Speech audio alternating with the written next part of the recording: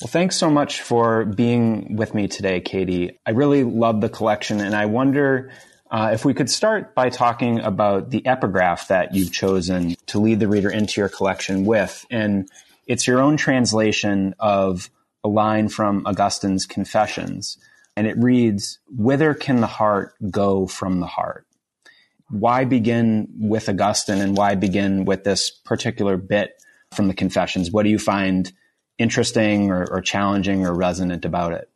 I had been listening and not reading Augustine at the time. I was listening to recordings of other people reading him on LibriVox. And I had read Augustine a long time ago, but this portion to me, he has a kind of deep conflict at the moment of this utterance. And he's articulating, I think, the human inability to leave parts of oneself that, or to deny kind of the honesty of the heart, that you can't actually flee from yourself or what is going on internally. So, the kind of answer to the question that Augustine is posing here is, well, nowhere, the heart can't leave the heart.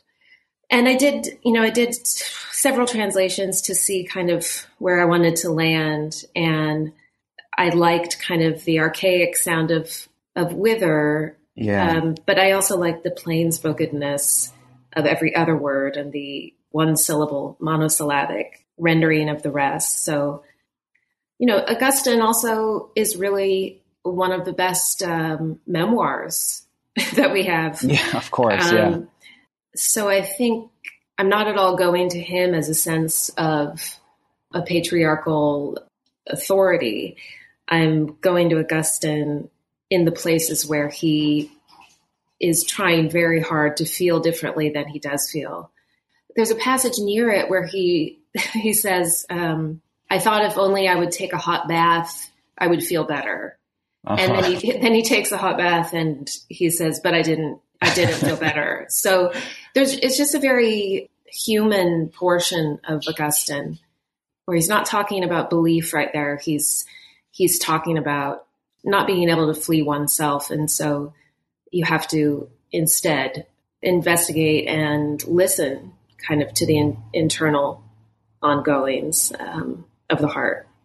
Yeah. And a lot of the issues that you've touched on there and that Augustine touches on, of aloneness, interior experience, the desire, but also the impossibility of escaping from the self, are also expressed in the book's first poems, In the Hearth. So I wondered if you wouldn't mind giving the listeners a feel for the book by reading that first poem in the collection, In the Hearth. Mm-hmm. Maybe I'll just say, because listeners might not have the book in front of them, the poem is spoken from the perspective of iron that is being forged. Mm-hmm. So I'll just say that to begin with. In the Hearth. Of life's abundant confusions, this does not partake. My body gripped stiff at length by a smith I cannot see. Alone, not alone, my faceless smith. If I could speak from the forge, I'd want to beg you not to stop, not to feel the guilt of your injurious labor. I know my labor, and whatever shape my body now is bent to, it returns me to that labor. I don't think when I return, I will have a story. 3 things I shall say. I knew I was not entirely alone. When I could speak again, it was from a bath of cool water. But first, I was kept a long time in a flame. And so I was scared to be in my body, in the same way one fears a particular house. Perhaps I should move my body, I'd think. But movement is oftentimes prevented, though knowledge of the exact encumbrance is not permitted. Felt, yes, but not defined. Contoured, but not traceably so. Yet my body extends itself outward. It is now the house, the rooftop, the lake, and lotus. This is not good news. This is not beauty. I am everywhere, and the fear, when it desires to grow, grows continental, drifting, torn, submerged. And so I ask my body for another house. But the body worsens under the extremity of the request, saddening further, like corners of a fabric sack, bearing the very most of the stones. Whatever my body now is bent to, I don't want to have a story. Thank you. That's really lovely. I'm wondering, so many of the figures and ideas from that poem, so the body as a kind of home, the sack weighed down with stones, which reminds me of certain passages where the kingdom comes with stones in its pockets in the addresses section. The problem, maybe even the kind of impossibility of defining what is felt, all of those ideas recur later in the book. And I'm wondering if you knew from the start that this would be the book's first poem, where it came in the composition of the collection as a whole, or how you decided to use that as the kind of frame leading into, in particular, the long sonnet sequence that we'll talk about in just a bit. Mm-hmm. So I first began with the sonnets, writing the sonnets. So the composition began with those. And I started writing them about 4 years ago in 2014. And sometimes when I felt like a poem just couldn't occur in the sonnet form, but had the same themes, or because it was being written in the same time of my life, I would take a break from the sonnets and write something different. Some of those poems are in the book. Some just ended up not being cohesive with this book at all. So I think in the Hearth, if I remember correctly, like somewhere mid-range, like maybe a year into writing the sonnets, I started writing this poem, or maybe a little sooner. And that's how other poems in the third and fourth section occurred as well. So, and then I didn't know whether I did think about starting the book just with the sonnets. And then I kind of liked this as a kind of gateway to the book and a different type of articulation. Yeah. And then I did draw on the stones from this poem in the late parts of the sequence of the sonnets. Yeah. So those, the image of the stones I then used again. So a lot of those repeating images occur, but I did particularly draw from the Hearth here for later in the sonnets. Yeah, and another interesting connection I noticed between this poem and the sonnet sequence that's really powerfully articulated in the Hearth is this kind of resistance to turning one's suffering or pain into a story. So you have the really striking lines, "I don't think when I return I will have a story." And then later in the poem, "Whatever my body is now bent to, I don't want to have a story." And then later in the sonnet sequence, you really interestingly seem to almost blur the line between something like plot as story and plot as a place of burial or death. When you write, "It feels like a grave in there. Yeah. Welcome to my plot. Sing. Without that I can sing." And I was just interested, for the collection as a whole, or just for you as a poet and a thinker, how you think about the relationship between plot and pain, or between story and suffering, and why that it seems there is a kind of resistance to turning suffering into story, perhaps because that would make it something other than what it is. I'm just interested in how you think about the relationship between those things, plot and pain, or story and suffering. Well, I think, my resistance to story is that stories are often very reductive. And I don't mean novels. I don't mean short stories. I mean how one talks about experience. And so, and how also others talk about your experience. So I think the sense of a story for me would have been a lesser form than a made thing occurring, a piece of art, or the making itself being what matters actually. And I think also because this book really came out of a period where my marriage was ending, I had a sense of wanting to resist people's desire or readers' desire for a kind of encapsulating sense of what happened, And I think poets are very often now asked to have a kind of happening and to have, to satisfy a reader's desire for a kind of minimizing rendering of experience. So I didn't want to do that. And I still don't want to do that now, and even how I think about my own life. So, yeah, but I hadn't thought of the plot in that poem as really having those dual meanings that you just pointed out, the burial plot. But of course, that is right there. So, yeah. That's interesting. One of the reasons that maybe you or poets or creators of made things would want to resist that reductive story that you're talking about is because you kind of want to bear witness to and acknowledge the mystery of your own experience, the fact that it can't be reduced to a neat, tidy story. And that reminds me of a really lovely thing that you said in an interview you did with Nick Rapatrazone at the Millions, where you said that, quote, poetry is pressing as far as it can until it hits up against mystery, the unsayable. And that idea of mystery and the unsayable is certainly important to you as a poet. And I think it's also important to you as someone who has studied theology, who went to Harvard Divinity School, and whose works continually circle around in all kinds of interesting and problematic ways mystery and the unsayable and the religious. So I was wondering if you could just give us a kind of sense for your, religious biography, and how you see that relating to your poetic biography.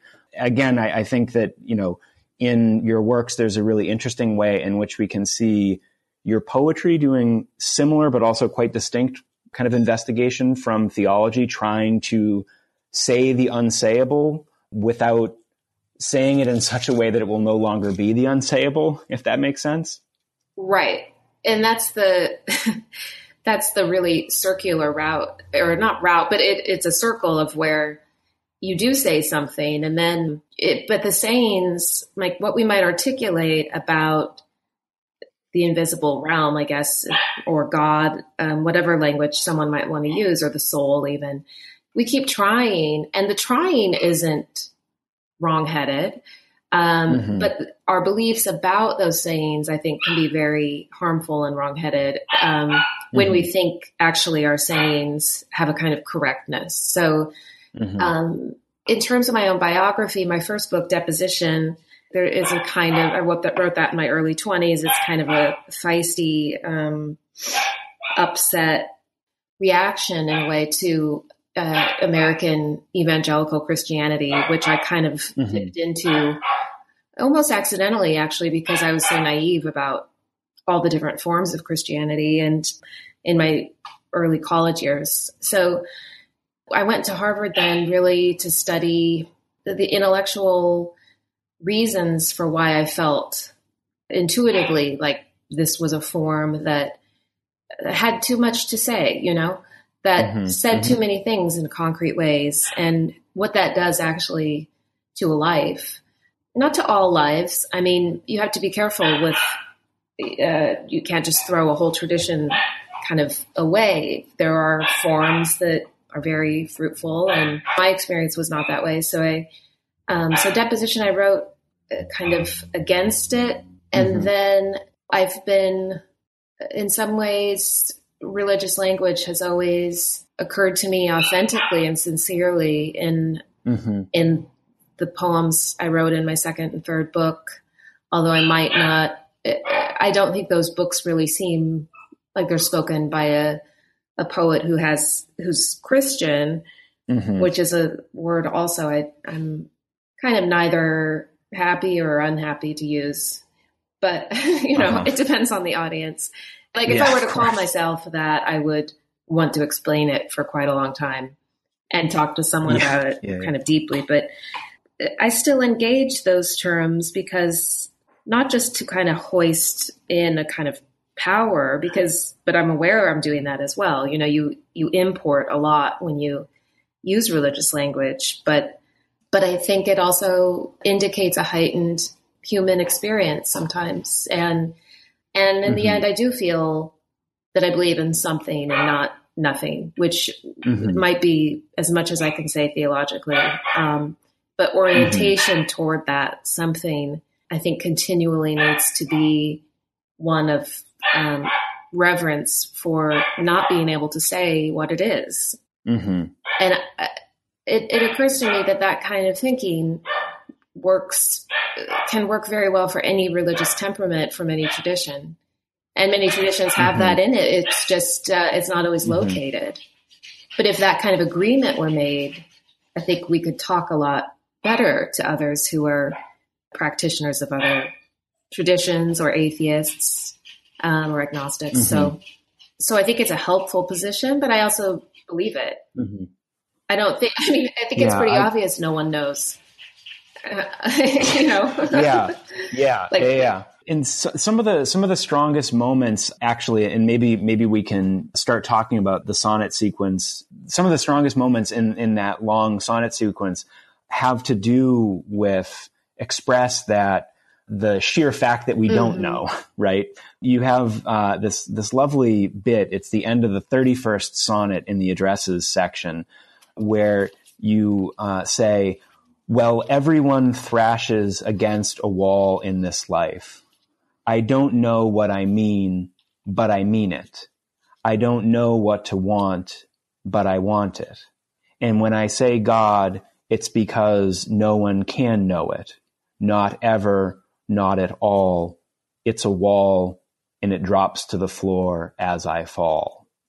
And again, I think that speaks to the experience of not knowing, that you were just thinking about. And I think, again, it's a really powerful moment in this series of sonnets that are a really remarkable work that trace the speaker's experience, the sonnet sequence as a whole, the speaker's experience of emptiness, of the void that is left at the end of a relationship. And in all of the poems individually, in all of the poems taken as a whole, as a sequence, seem to me to talk about desire for the other, about desire for the past that can't be reclaimed, about, interestingly, desire almost for the end of desire itself. Yeah. And it does all this by thinking and writing apophatically, like we've been talking about, kind of by unnaming things in order to name them. I'm just interested. I mean, first of all, I'm interested why you were drawn to the crown of sonnets form, right? In which the kind of last line of a sonnet is picked up and maybe slightly modified, but serves as the first line of the next sonnet. And you write 39 of these interlinked sonnets. So I was just wondering, you talk about how that was the kind of compositional heart of the story. And I'm just wondering, what was it about the sonnet form that drew you in for this particular project? Well, I think the sonnet form in particular, not the crown in specific, but the sonnet is really a little system of logic that's articulated lyrically and musically. So every quatrain, because I'm using the English sonnet, every quatrain has to kind of be on the move. It can't repeat how it's argued itself. So, for instance, you can't use in 3 quatrains the same image of, for instance, like a tree. You have to shift. That's one of the one of the rules, and it's a really great rule for keeping a poem dynamic and for momentum to keep going. And so, also, what I'm always drawn to about the sonnet is that it turns and looks back at itself. So the couplet looks at all the logic that's just occurred and then either contorts it or agrees more with it or threatens, or in the case of Shakespeare, it might be wit, it could be comedy, it could be Shakespeare very often is very authoritarian in his couplet. But I found the couplet, my normal thinking about the couplet is just our minds as modern thinkers doesn't lend itself to the couplet, because the couplet wants to kind of boss someone around and say something with a lot of clarity. Wrap like you were saying, kind of wrap things up in a way that might, I mean, not always, obviously, but might be reductive or might sound reductive to us now. So, but I also found that the couplet in 2 lines kind of defeat or emotional sadness could be rendered. And because defeat is something that is said quickly and then you kind of walk away as if the voice is trailing off, but you don't really know if you're heard or not. But so sometimes the couplet is a defeating sense. In Sonnet 31 that you just read, actually that last couplet does have something to say. And it's, you use the word apophatic for that kind of unsaying, and you can only have apophatic language with cataphatic language, and which is the assertion. And so I am making an assertion here, and I'm kind of uncomfortable with assertions, but I think this one is how I felt. So, and I also, it's very strange. In Sonnet 31, I don't know why, but the statement, I don't know what I mean, but I mean it. When that came to me, that was one of the most deeply felt things I've ever said. And it's so vague. It's saying nothing, but even right now, but also saying everything. Yeah. Somehow. But I just remember feeling that part so deeply, and I still feel it when I read this poem. Like it feels very visceral to me that is almost, is really at the heart of how I feel. And that reminds me, that line and your kind of assertion that you need the cataphatic and the apophatic reminds me of, have you ever read David Tracy's book, The Analogical Imagination? No, I haven't.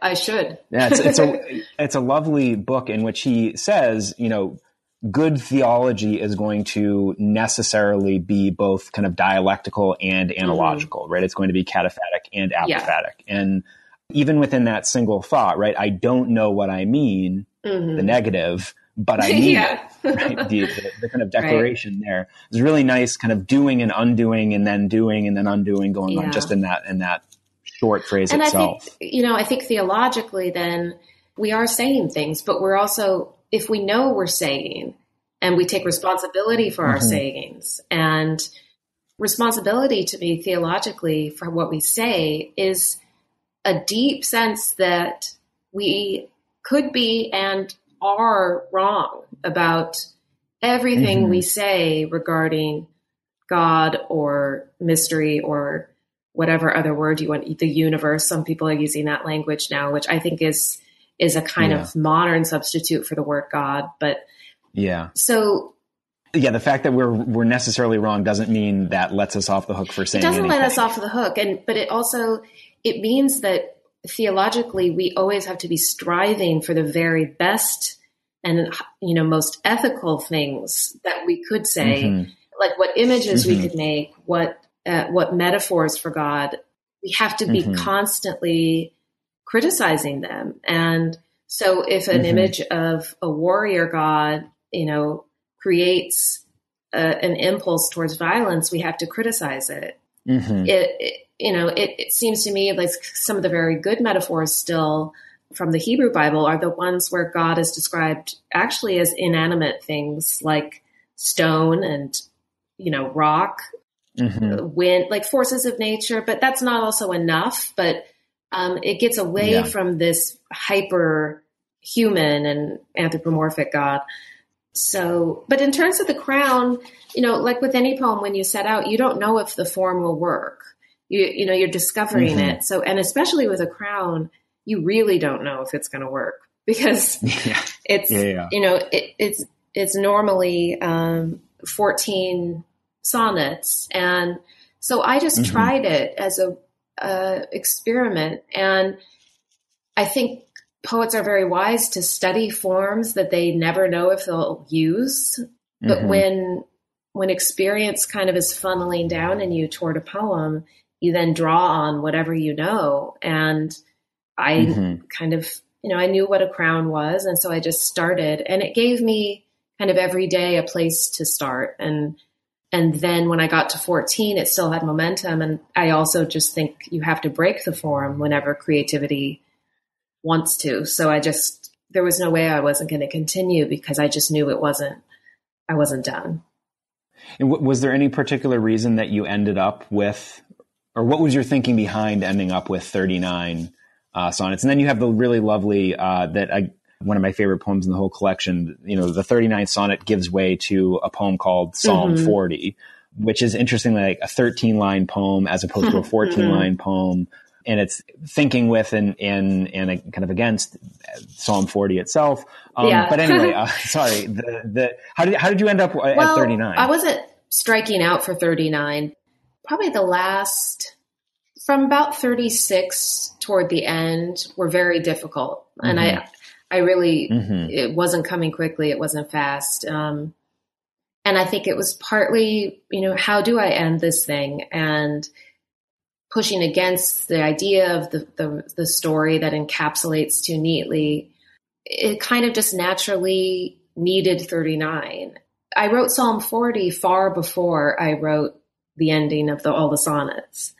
Yeah, and I wrote it when I was turning 40 years old. And so I was turning 40, and the experience of the book really happened when I was 39, which is just a little secret. It doesn't matter to the reading of the book. But yeah. So I wrote Psalm 40 when I turned 40, and, I returned kind of to that theme of being in the middle of life in the last poem, All I Ever Wanted. But I also was thinking of, obviously, the true Psalm 40, which has a kind of refrain of, I will sing a new song. And, but also all this waiting in that poem or in that psalm, I waited patiently for the Lord who inclined and heard my cry. And it's just it's a very beautiful psalm. I think very human, but 39, it was also just what the sequence needed. Somebody pointed out in another interview that 39 is the amount of lines in a sestina, which is true. And he wanted to, he was then going to study the sestina alongside the sonnets, but I had have you written no, just horrible ones. I mean, that's a very difficult form. So yes, for sure. So despite the collection's resistance to a kind of neat story, and despite your resistance to a neat story, I thought that we might end with you reading the collection's final poem, All I Ever Wanted, which you connected to Psalm 40, which is also, again, a lovely poem, one of my favorites. But I think All I Ever Wanted is an interesting bookend for the collection, in part because it picks up a lot of the images from the collection as a whole, but also from In the Hearth. So the opening poem sets us right in the midst of fire, and this final poem ends with fire. But those common elements are kind of played in a very different key in this final poem. I hadn't noticed the fire returning. You're a good reader. You're a better reader than I am of my own poems. But sometimes, these images are just, they do recur and you're not totally aware. And that's just indicating their authenticity and importance, I think. So I can read this in closing, and that'd be great. All right. All I Ever Wanted. When I thought it was right to name my desires, what I wanted of life, they seemed to turn like bleating sheep, not to me, who could have been a caring, if unskilled shepherd, but to the boxed-in hills, beyond which the blue mountains sloped down with poppies, orange as crayfish, all the way to the Pacific seas, in which the hulls of whales steered them in search of a mate for whom they bellowed in a new, highly particular song we might call the most ardent articulation of love, the pin at the tip of evolution, modestly shining. In the middle of my life, it was right to say my desires, but they went away. I couldn't even make them out, not even as dots now in the distance. Yet I see the small lights of winter campfires in the hills. Teenagers in love often go there for their first nights, and each yellow-white glow tells me what I can know and admit to knowing, that all I ever wanted was to sit by a fire with someone who wanted me in measure the same to my wanting. To want to make a fire with someone, with you, was all.